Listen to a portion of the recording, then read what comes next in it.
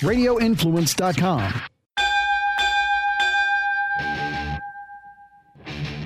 It's time for your Big Fight Weekend recap show. Now, here's your host, TJ Reeves. Well, December 2nd, 2018 has come and gone, and we didn't settle anything at Staples Center in Los Angeles, as the WBC Heavyweight Championship will stay with Deontay Wilder, but not without some controversy, if not some serious controversy, as it's a split decision draw against Tyson Fury of England. Welcome in to our latest edition of Big Fight Weekend, recapping that World Heavyweight Championship fight. Got a jam-packed show for you with some special guests coming up, some insights, some analysis, not just from the United States, but also from the UK.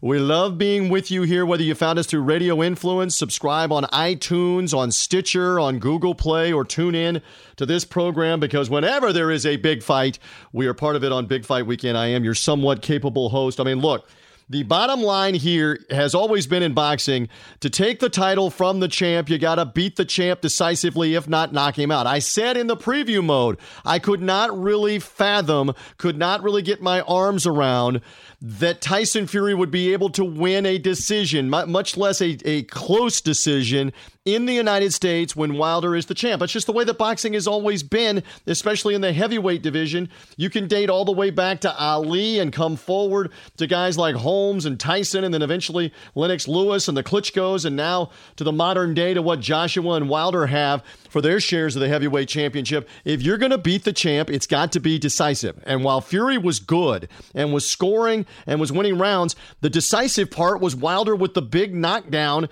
in the final round, and we're going to analyze that and discuss that. So in the end, it ends up a split decision draw, one judge giving the fight to Wilder 115 to 111 with the two knockdowns, accounting for 2 points knocked off of Wilder's scorecard, or off of Fury's scorecard.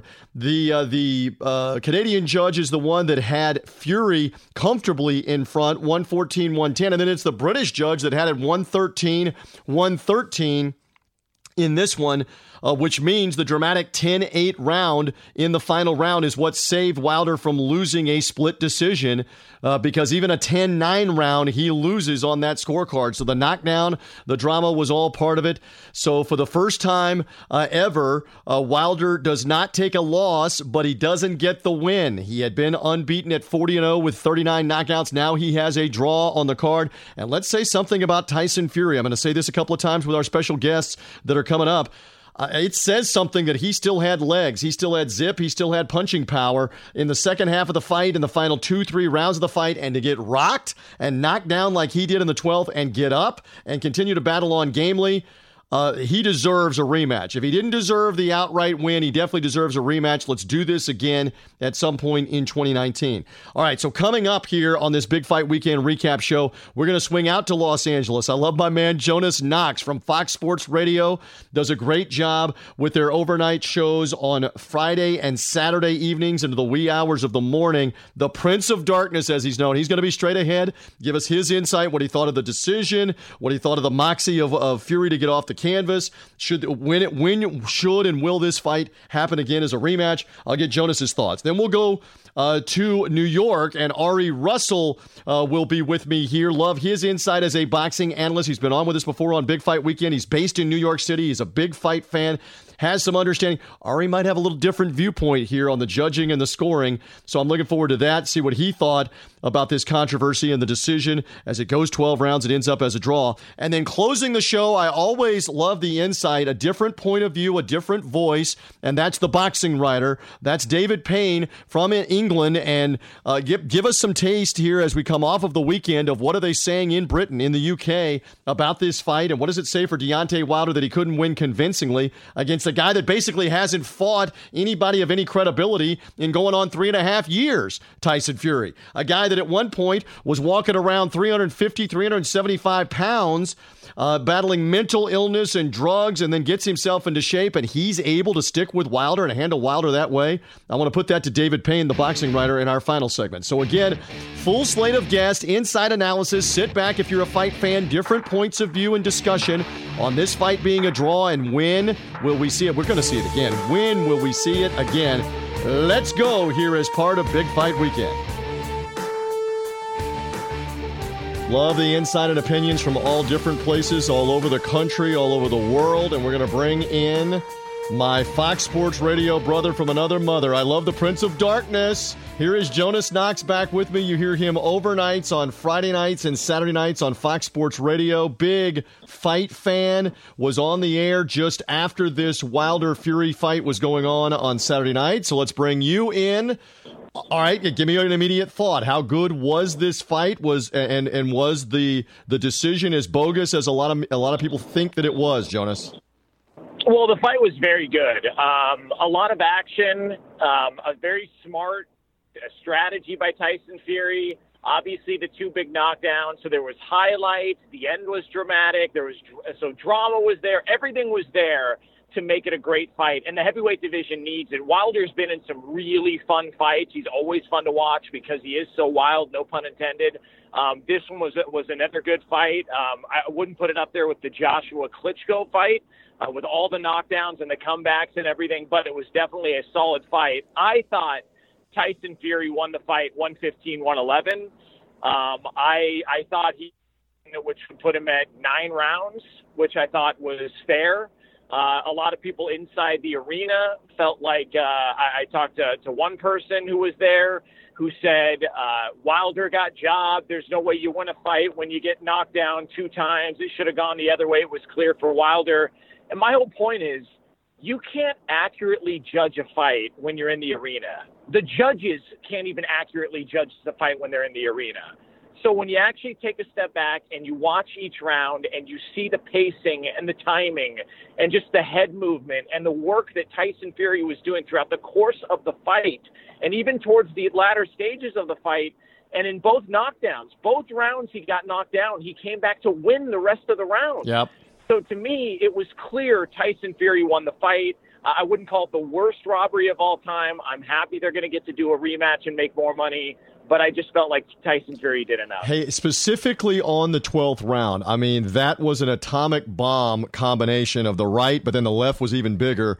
I mean, it's amazing that Fury got up, but to your point that he was not wobbly, he was not finished off with more than a minute remaining in the round is incredible. It's a testament to him. Those are my thoughts. Your thoughts on how Fury showed something by not getting knocked out in that last round, Jonas?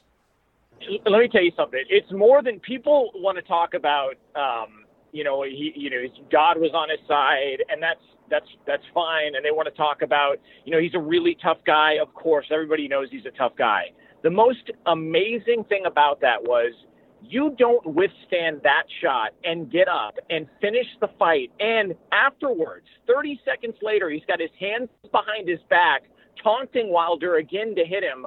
You don't do that unless you are in tremendous shape. And to go from 400-something pounds to where he was, to not only lose all that weight, because you can lose weight, but there's a difference between losing weight and losing it the right way. He lost it the right way. He was in tremendous shape. He kept his pace the entire fight. That was the most impressive thing about that. His chin was phenomenal. His heart was phenomenal. His gas tank was on another level. It was out of this world. I was blown away by his cardio. Yeah, I think most people were shocked because, again, the prevailing thought was the longer it goes, because he had been so roller coaster with his weight and out of boxing for so long, it's going to favor Wilder, but that was not the case.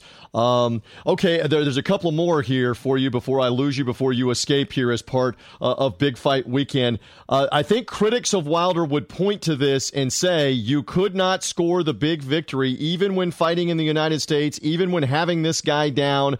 This only reinforces the doubters that say that Wilder is not in Joshua's class or is not a great heavyweight champion, and that if a guy from that much of a layoff could test you and you couldn't put him away, that's proof of it. What say you in response to that? Yeah, Wilder's an interesting one because he was totally outboxed. It was like it looked at some points amateurish, to where just he couldn't get out of the way of a shot. He couldn't land anything for majority of the fight. He was totally outclassed. But he's got this thing, and it's this M80 nuke at the end of his wrist.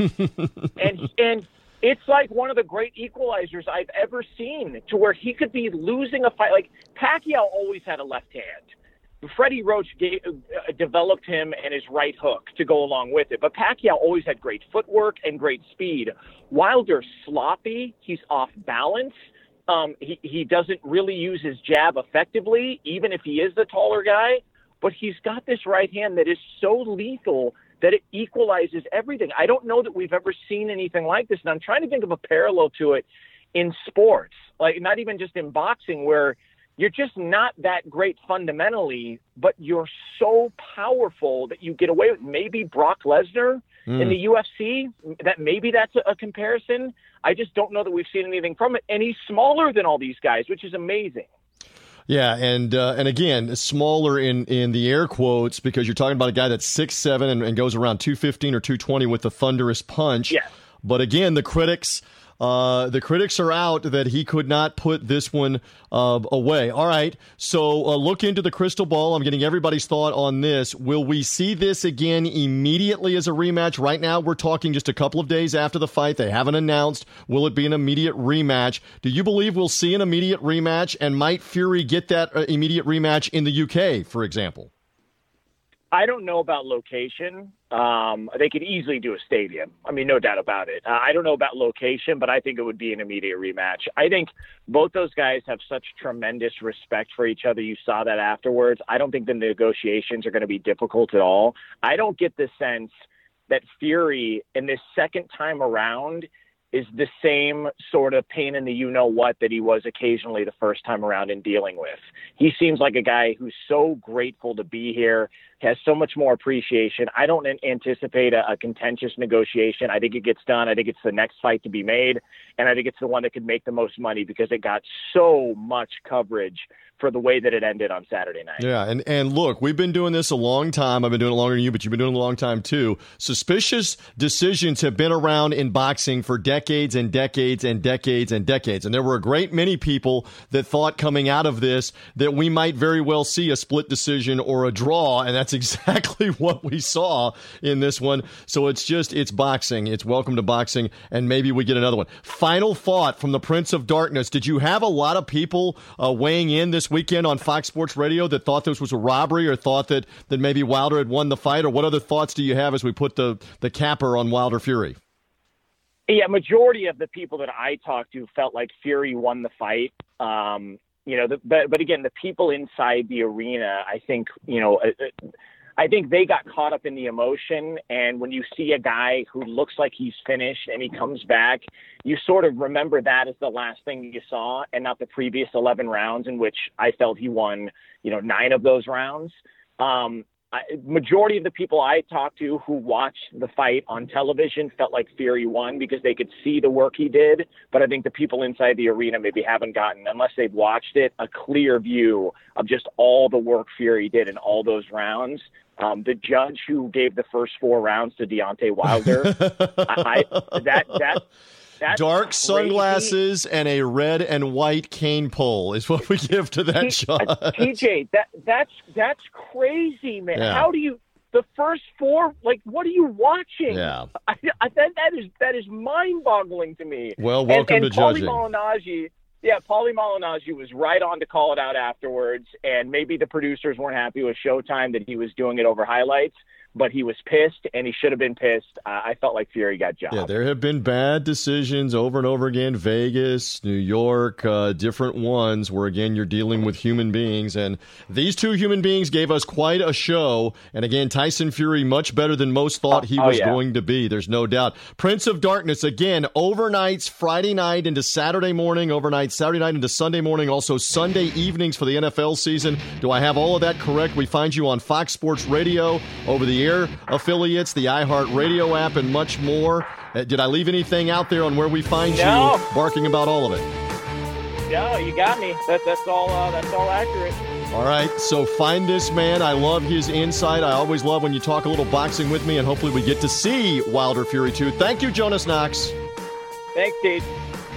Big Fight Weekend brought to you in part by Touch Vodka. Drink, eat, live local. Touch Vodka. We're back on Big Fight Weekend. Now, here's your host, TJ Reeves. We're talking sweet science on Big Fight Weekend and the recap of Wilder Fury and that WBC heavyweight championship fight that ends in a split decision draw as Wilder retains the WBC heavyweight championship. Tyson Fury still has the claim that he's the lineal heavyweight champion after beating Klitschko a few years ago. We're trying to sort this out. This man often has to hold my hand here and straighten me out and try to figure it all out. He's Ari Russell. He's in New York. He's a huge fight fan. He's one of our analysts that we like to go to here on Big Fight Weekend. All right, welcome. And look, the consensus is that this was a bad decision, that Fury was robbed. He should have gotten the decision. So as we bring you on, do you agree with that?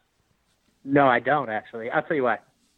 I come from a different space in the conceptual understanding of fighting, right?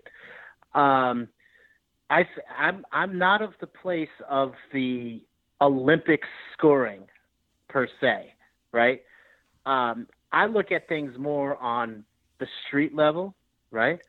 So, like, if me and you are fighting, TJ, God forbid, if me and you are fighting, right?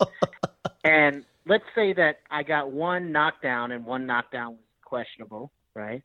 And the second knockdown, and I got you on the pavement, we're out in the corner of the street, right? And I knock you down for 9 seconds almost, and you look almost like you're out cold, right? Everyone that's watching that fight, regardless of how many shots you got in on me and you never got me down on the ground, right? I think the consensus of everybody that's out on that corner of the street is going to say that I kicked your ass. Right. You won the fight. Right? You won that fight exactly. On the street corner. Right. Right, on a street corner. Right. I understand that's not how this thing goes, right? That's not how it goes. But if we're looking at the sport, yeah, I get it. So, yeah, people are saying that Fury got robbed. I wouldn't say he got robbed. I would say that the way that the sport is constructed and how they score it, it might seem a little bit funny how he lost that fight. But the dude kind of got his ass whooped at the end of the day. And he caught one, and he somehow came up like The Undertaker. Yeah. I don't know how he came up. I thought he was done. He looked like he was cooked. I thought they were about to spin him around like he was like, I'm like looking at, Kenny Rogers' roaster. He just looked like he could spin him around. On the rotisserie. So I brought this up with Jonas Knox. I'm going to ask the same thing of David Payne when we have him on in a little bit, the boxing writer in the UK. What does it say for Fury that he not only got up, but he survived virtually another 90 seconds, about a minute 15, 90 seconds, and actually landed a pretty good right hand and did not get knocked out? What does that say? He did. He's a tough SOB, man. Wow. Like, impressive. Like, Fury, this guy, like, you look at him physically, he's just not he's not the physical specimen that Wilder is or many of these fighters are. And he is really a good fighter. Like, he is a legit heavyweight boxer. He's a really good fighter. And that guy is tough as nails. The fact that he got up in that and was able to not only that, get up, but he seemed like he was, like he went back to what he was doing the whole rest of the fight. And I think that speaks volumes. And it's great for the sport to actually see a fighter that's able to take a Wilder punch like that and get up and still be able to finish the round in a way that was quite impressive. Like, he's still, like, I think that it's good for the sport. I think what it does is it adds a lot more dramatic talk about it. It has us talking about it, but it has the more than casual fan talking about heavyweight boxing. It adds another element into the whole spectacle of the heavyweight division right now. Now you actually have to talk about this fighter, in Fury, being a legitimate contender as well. Where he had been because of his record before, but the fact that he was able to take that punch and get up and still fight. I mean, this is like some movie stuff. It's like this is like Rocky IV. It's insane. It's weird that it is like that. It's like he took such a shot and was able to get up and still fight. It speaks the volumes of the toughness and just the ability of this one fighter to get up from that defeat almost and finish the fight and keep it as a draw, because otherwise it would have been over. Another common theme that I'm raising myself and with guests, etc. How much do we have to knock Deontay Wilder, that this guy had been off for virtually 3 years, fought a couple of guys you've never heard of, and then steps in the ring with Wilder and gives him that kind of test and forces him to go 12 rounds and was really outboxing him for a lot of those rounds. How much should Wilder be criticized that he didn't take care of business, didn't stop Fury late? Does he deserve a lot of criticism that he didn't dispatch him, didn't knock him out, didn't win convincingly? I think so. I think that's fair criticism. Absolutely. You know, here's a guy that's trying to sit there and claim that he's the heavyweight champion of the world and that he's trying to unify the belts. Meanwhile, there's a guy across the pond here that's saying the same thing, and is disposing of opponents that people allege are a little bit more ripe, right, than Fury, and doing it in relative ease. I mean, yes, you know, Joshua's last fight was, you know, probably lasted a little longer than the experts, and I'm not considering myself an expert, but many of us, I think I called it, I was 1 round off on when Joshua would dispose in that one, when he ended up winning TKO. You know, I think that, you know, the criticism of Wilder is definitely warranted, because of everything that you mentioned. And what we've seen of the guy that we think that Wilder's adversary is supposed to be the world heavyweight champion unifier, when Wilder and Joshua fight. But the fact that Wilder wasn't able to win this fight outright and it's a draw, yes, he retains his belt. But the fact that he didn't win it, and he really was losing this fight. If he didn't knock down Fury, he would have done. That was it. Hey, first knockdown. I understand, and the first knockdown may have been a flash. The second one was definitely legit. Fury showed the toughness. Give me the insight, because I love this. I was talking to you as soon as the fight was over with, and you said in the place where you were in New York, it was raucous. Give me another taste of of everybody witnessing it and watching it. Share it with us. Well, I mean, first off, they were surprised as hell that Fury got up. I think it was split. Like, many of them thought that because he had knocked him down in the 12th round, that it was enough for Wilder to win that fight, simply on the strength of him almost knocking his opponent out. Where, yes, he wasn't winning the fight on points, winning the fight on style is enough. In this, like, again, we're not really talking about Olympics here, where they actually have a specific scoring system. Right. The problem with boxing in the professional ranks is that they pick and choose when they seem to want to deal with the scoring system, and then when they want to open up it to interpretation, objectivity, right, or subjectivity, right? Mm-hmm. And so, if you're someone that believes in the scoring system part of it, you know, then yes, then Fury wins this fight, right? If you're someone that believes that there's a little bit more open-endedness to this, and that the scoring is relatively arbitrary, and that there's style points that are included as far as almost knocking the guy out, well, then you have to understand why the draw was put in place, and that Fury wasn't indeed robbed, and that Wilder may have been the one that probably could have won that fight simple on the strength of knocking him out in the end of the match, but he did knock him out. But the only person that was on the canvas the whole entire time was one guy, right? And it was not Wilder. Wilder did not see the canvas. So style points go to Wilder in that one. And I don't know how much you value style points, but you know, that's the problem with the sport, is that there's so much subjectivity, and it's the eye of the beholder. So, you know, my position, the way that I behold it, I look at it on the street corner and two people fighting, right? This isn't Olympics. We don't have specific scoring. So I'm looking at it on the eye test. And the eye test, allegedly, I know what you're saying. Allegedly, as we talk with Ari Russell here, you can follow him on Twitter at Ari Russell. He's a great resource for me to go to. He's in the New York City area, where Wilder's fought several different times defending the WBC heavyweight belt. I love his insight on boxing. But, I mean, there's supposed to be merits. It's effective aggressiveness is one of the things they're looking for. They're looking for who lands more frequently. They're looking for who lands more of the power punches. Who is the one that is in control of the fight? Ring generalship, they've called it in the past, or in control of the fight. Who's better defensively? Who's not getting hit? These are all the criteria that are supposed to go into scoring these different rounds.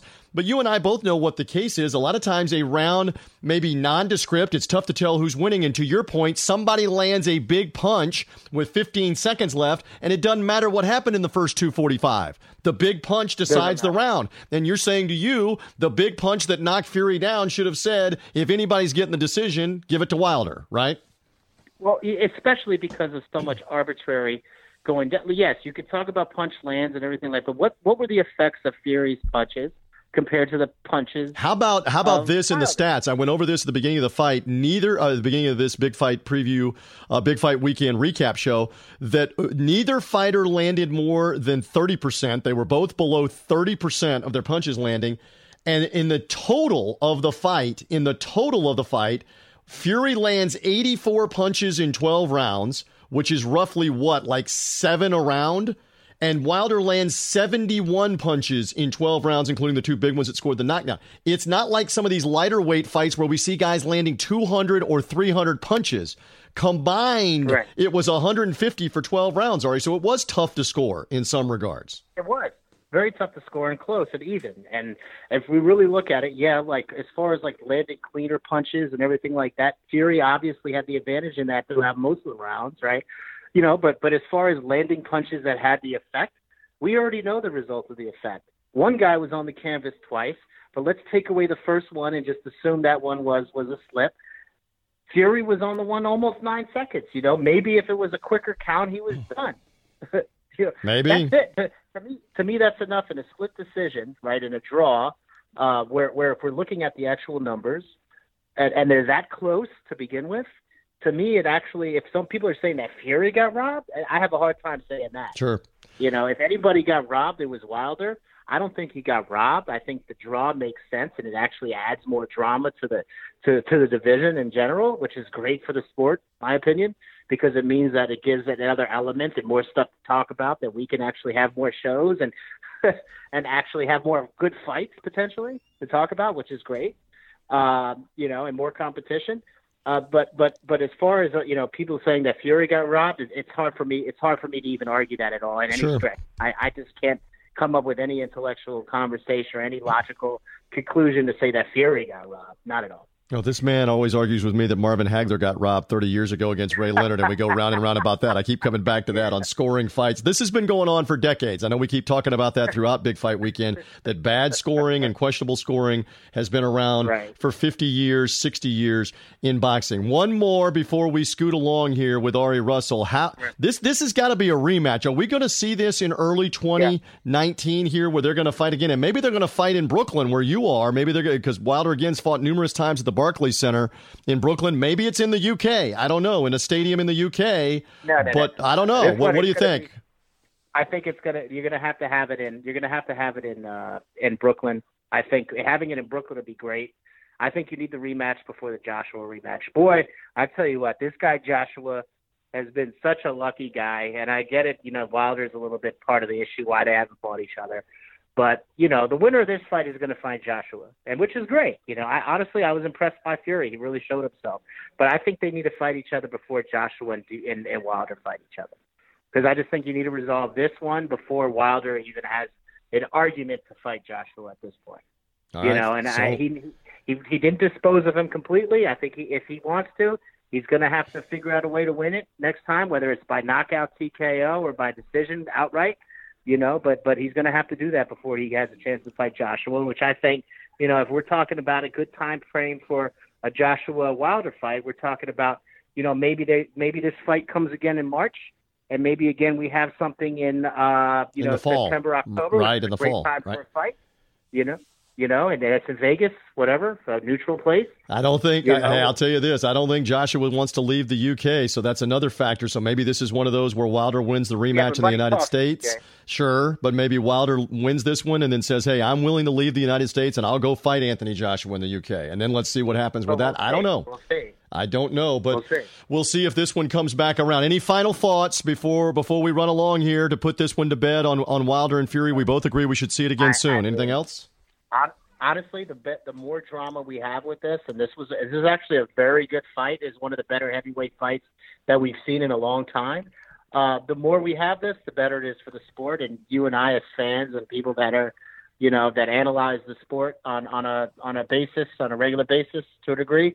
I think it's good for us because we have more stuff to talk about at a high level.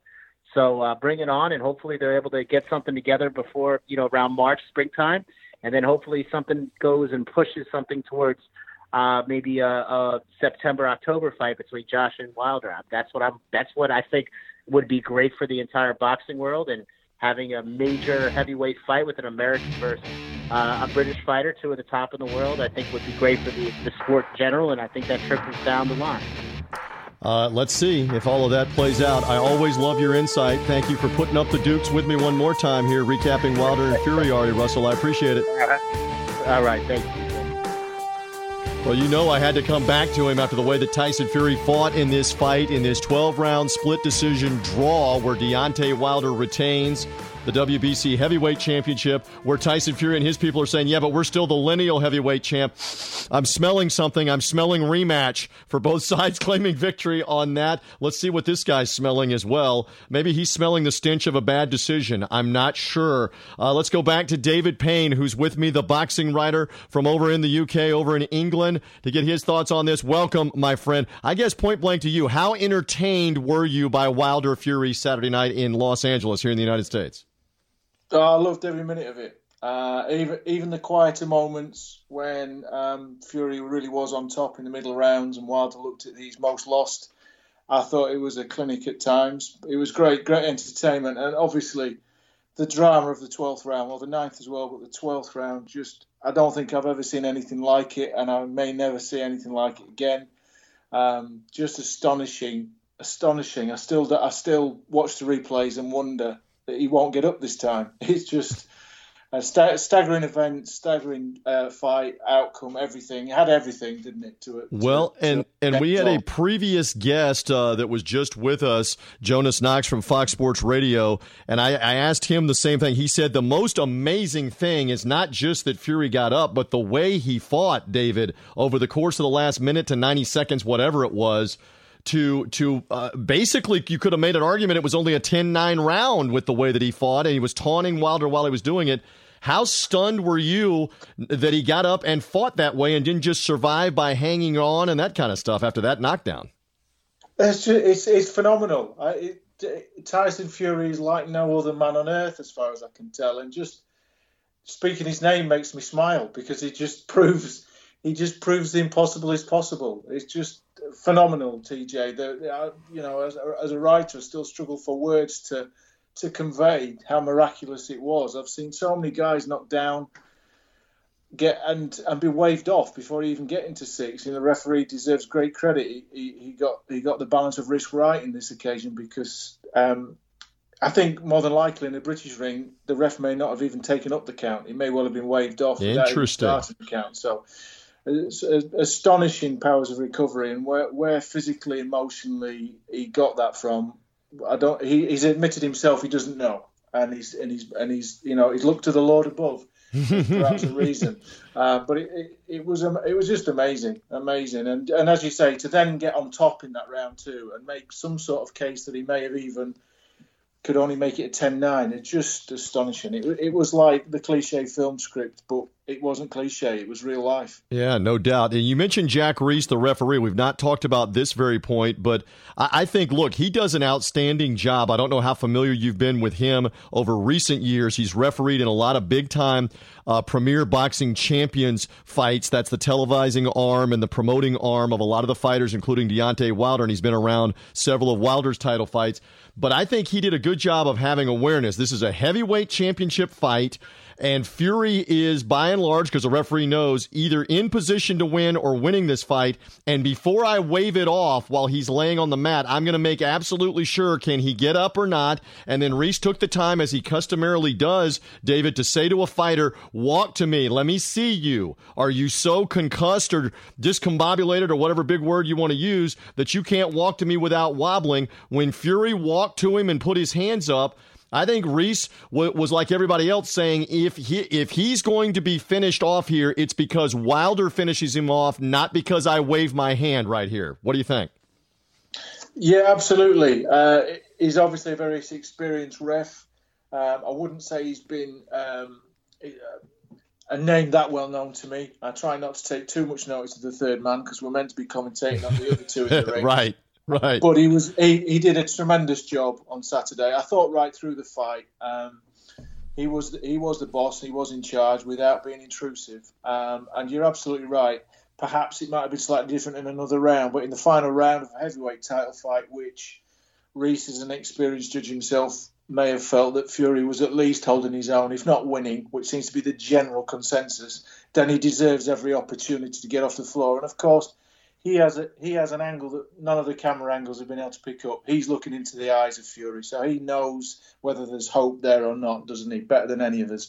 And he gave him every opportunity, and Fury took it astonishingly. But his role in this fight was very positive and very important to the outcome. Yeah, no doubt about that. I was just thinking of this when you were saying this as we talk with David Payne here, the Boxing Writer. TheBoxingWriter.co.uk is his website over in England, giving me great insight in advance of this Wilder-Fury 12-round split decision draw, and now giving me some post-fight analysis as well. I love getting to chat with this guy. More with him in just a second, but I love when you said that about nobody pays to see the officials officiate is one of the cliches that we have in America. And I've often heard from boxing referees, analysts, and whatever, the best thing about a good boxing referee is if you don't know he's there and you don't know his name, that means he didn't do anything wrong, he didn't screw anything up. He basically kept the fight under wraps with the rules and officiated it correctly if you don't know who he is and you don't notice him. So it's a good point that you make on that. All right, let's go back to the hyperbole of Tyson Fury because he deserves it. Say this again because you were tweeting about this as well. For a guy that was hilariously out of shape, 350, maybe 400 pounds walking around, right?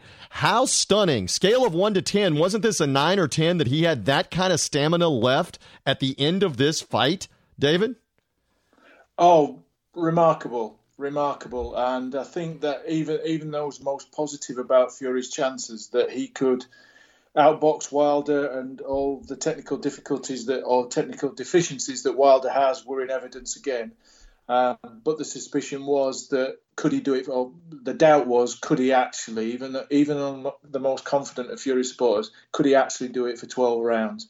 And he almost didn't, of course. He was clocked in the last. But yeah, the natural stamina, the natural fitness, and the fitness he's put into his body over the last 12 months, phenomenal. Just going back, TJ, if I may, to that point about the referee. Sure.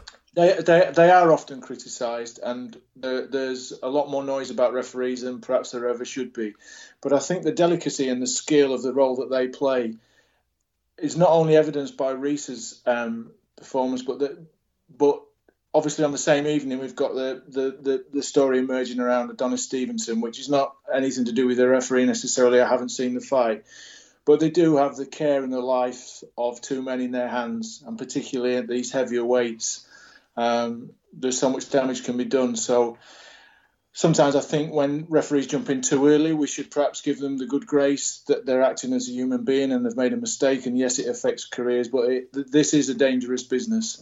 So their judgment and their skill is so vitally important. So well said. We mustn't underestimate the role they play. And if I can interject one more, we've always said this: if you follow the sport and you love the sport, and I love the sport too, you would rather have the error be one punch too soon. Because if the error is one punch too late and someone is damaged forever or worse, then we all feel awful. Everybody involved, and the referee is sometimes haunted by that as well. So it just, it's one of those where you're almost better served by being cautious and one punch too soon, but I think he did the appropriate job. And again, back on the subject about Fury and the conditioning and that part of it, I think that's the biggest takeaway from this fight, that Wilder was unable in the later rounds to finish this off and win.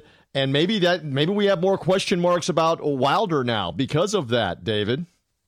Well, I think there was the whisper when he came in with the weight so low at 212 that he'd overdone it, that he maybe left something of himself in the gym, which is not to take anything away from Fury, but you do wonder what the thought process was behind coming in so light at 33 to be coming in lighter almost than he's ever been in his career was something of a surprise. He was obviously looking for speed, but it did suggest that he didn't quite have, or it certainly proved to be that he didn't have the strength or the stamina to be busier. But there were points in that fight when Fury looked the better athlete, was moving better. When Wilder looked lost, when he looked to have run out of steam, I mean, he still proved in the 12th round. Obviously, we have to come back to that he did find almost a finishing shot. But there were periods when he looked to have lost all game plan, all sense of how he could get back into this. And he did look drained at times, either emotionally or physically or both, by what Fury was doing to him. And Fury did look confident and strong throughout, pretty much. Voice of David Payne with us for another moment or two. Love his insight. We're recapping the split decision draw, the draw that comes up with each fighter winning on one card and the final card ultimately being 113-113 for Wilder and Fury in the 12-round WBC heavyweight championship fight coming back last Saturday night. Okay, give us some perspective from over in the UK. It's been a couple of days now. I guess on the one point, how much are they lauding Tyson Fury? How much are they also saying in Great Britain, in London, in England, that, hey, Deontay Wilder really doesn't have any business with Anthony Joshua because Anthony Joshua would have destroyed Tyson Fury? I'm sure there's a little of that, too. Give us a taste of what's going on in the UK because you're there, sir, and I love the insight. Well, there's a few different strands to the storylines now. What Britain loves is an underdog. What Britain loves is a story of redemption, coming back from whatever life's thrown at you to make something of yourself. And Fury has got both of those. He was an underdog going into this. It's a story of redemption, coming back from the black hole, the abyss that I've written about this week that he was in. It's remarkable. And then a sense of injustice on top. And you've got a pretty heady mix for a lot of headlines, a lot of goodwill behind him. And it's a complete transformation in the public's perception of him over the last 3 years. We have something in which is kind of indicative of this point, but we have something in the UK on the national broadcast of the BBC called the Sports Personality of the Year, which is a bit of a misnomer, but every year it's awarded by public vote. And Tyson Fury was up for this award 3 years ago after he beat Klitschko. But there was a campaign online, and 130,000 people signed it to get him taken off of it because of comments he'd made in the media about various, society issues, etc. And here we are 3 years later.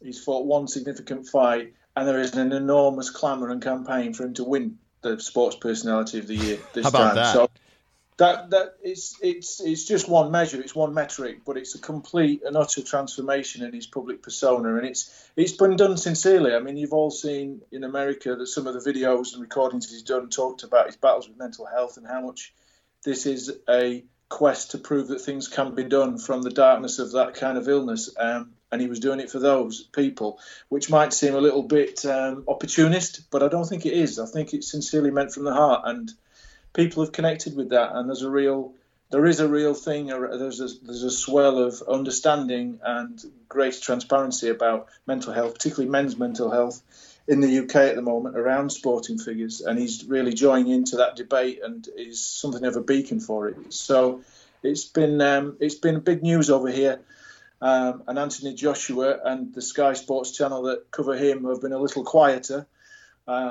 But one hopes at some point all these three guys are going to have had one or two fights each with each other, and we can look back on a great trio of fighters and a series of fights that can perhaps go down alongside some of the great generations of the past. Love it. Would love to see that. Couple more minutes left with David Payne. Boxingwriter.co.uk is his site. He wrote about Wilder Fury. We encourage you again to go check out his site and read all of his insight from the UK and England, including the aftermath of this fight. Again, I press you for, do most of the media or the Joshua fans feel that this somehow exposed Wilder? See, I told you so. If he can't beat a guy that laid off for that long while he's fighting him in his own country and had him on the ground and couldn't finish him, see, I told you so. Is there some of that going on, David? I think there's a little bit of that. There's been kind of the hipsters on Twitter and social media, etc., suggesting that Wilder will now be very, very keen to get the Joshua fight because he's probably going to lose a rematch. So the Joshua money will disappear and he'll want to take it, which, conspiracy theorists will come up with these conspiracy theories. I'm not sure what will happen next. I'll stick to my guns that Joshua won't fight either of these two in April at Wembley. That'll be Dillian Whyte most likely if he beats Chisora. And I will still be surprised if it's one of these two in the summer in another big fight. I think the only person that Fury is likely to fight next year, I think, is Deontay Wilder, even if he has to wait until September for it to happen. But I could be proven wrong. Sure. Fury rarely does anything conventionally. And it's a complicated business with lots of big money and lots of egos around, so who knows? But hopefully this fight proved that there's a lot to be gained in the public consciousness and their own legacy by fighting each other instead of talking about fighting each other. Sure. On Wilder Fury, do you think, prediction, we see that one almost immediately in the first part of next year or whenever these guys are ready? Do you think that Wilder's camp goes for that? Fury's camp, of course, will go along with a rematch. But do you think we're going to get this? I mean, we're just a couple days out so far from the fight, but I think this could happen fairly quickly in the spring or right around the corner as the next fight. Do you agree with that, David, a rematch? I think that's arguably in Wilder's court. I think Fury would take it again. I don't think he's interested in anything other than Wilder and Joshua. I can't see any value to him, any motivation to him to fighting someone else in the top 10. He's not interested in moving up rankings. He doesn't need that. So I think the ball's in Wilder's court. And for Wilder, from my understanding of him in the American market, is that this is the first time that he's really crossed over. The beacons really, the bat signal's really gone up on Deontay Wilder in the American market. And Las Vegas would now be interested potentially in showing one of his fights, giving him a platform, which is bigger money. But that's surely only going to come if he fights Fury in a rematch. So having initially been cautious on that prospect, thinking that Wilder might not fancy another complicated rematch that he could lose, because one could assume that Fury can only be better for the 12 rounds that he's navigated, I'm beginning to wonder whether really he's realistically got no other avenues to pursue if he's going to keep the momentum that this fight gave him. Well, we'll find out if they do this again. David, plug away again where the fans can read more about you, keep up with you as well, because I enjoy your insight. I enjoy your conversations here on Big Fight Weekend. But when you're not talking necessarily, where else can they read you, sir? Go ahead. Well, as you've been kind enough to point out, you can find me at boxingwriter.co.uk, which is my own site. And I also write betting previews for gambling.com. from time to time, and of course on the land of social media, I'm on Twitter at The Boxing Writer. So I'll be happy to catch up with anyone if they want to get in touch. I love it. I love the accent, The Boxing Writer. I love it. Listen, tremendous work here again. I have a feeling we'll be talking again soon enough about Wilder and Fury. I look forward to talking with you whenever it comes up, especially fighters that are over in the UK. This man has fantastic insight. Go to that site and read his work. David Payne, thank you as always. It's a pleasure, TJ. Until next time. And that wraps it up for this edition of Big Fight Weekend. Again, a split decision draw for Wilder Fury. How soon will we see it? Maybe something like March, April, around the time of the Joshua fight. Will we get this rematch? As we were talking about with Ari, will it be at Barclays Center where Wilder has fought repeatedly defending the WBC heavyweight title? Will it be in the UK? Might they have this thing in Vegas at a bigger venue for a bigger deal on pay-per-view for the rematch? You know there's going to be a lot more money that's going to be made. Wilder made $4 million guaranteed. Fury made $3 million guaranteed. They both made north of $7 million or more by the time the live gate and the pay-per-view will be totaled out here over the coming days.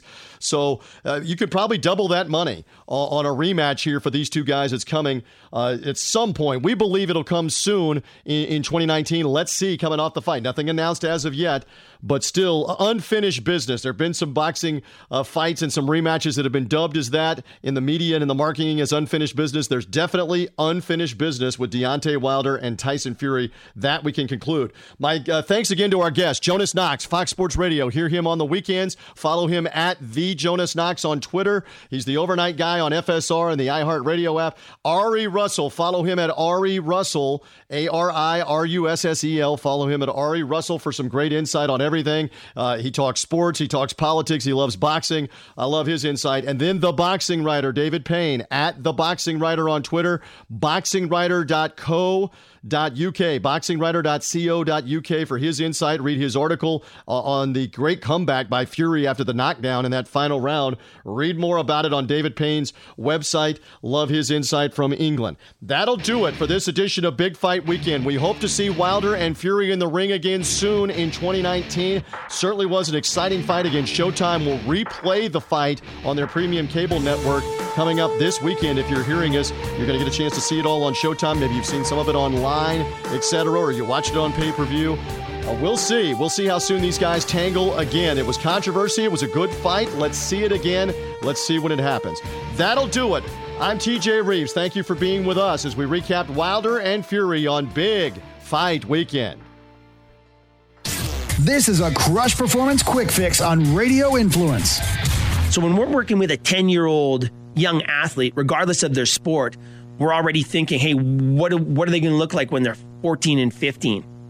The problem is when we specialize, and it makes a lot of sense. One, because of the data, the 10,000-hour rule, just from the optics of it, if we dedicate ourselves to one sport, it makes sense that we're going to get really, really good at that sport and maybe have an advantage.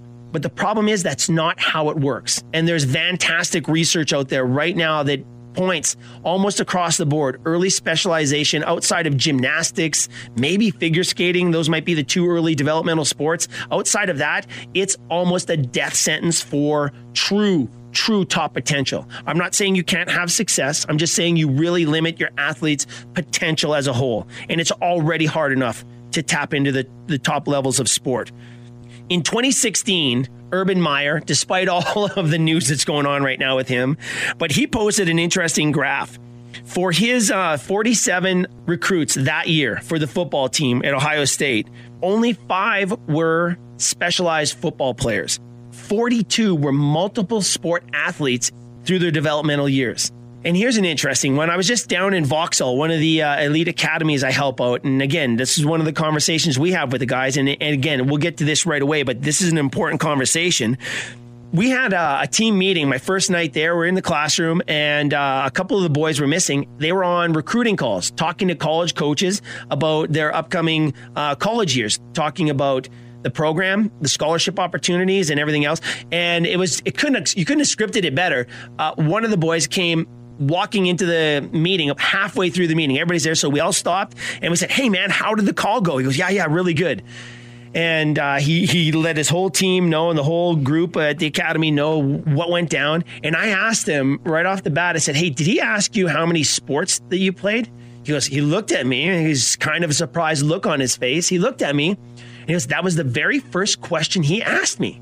I said, no doubt.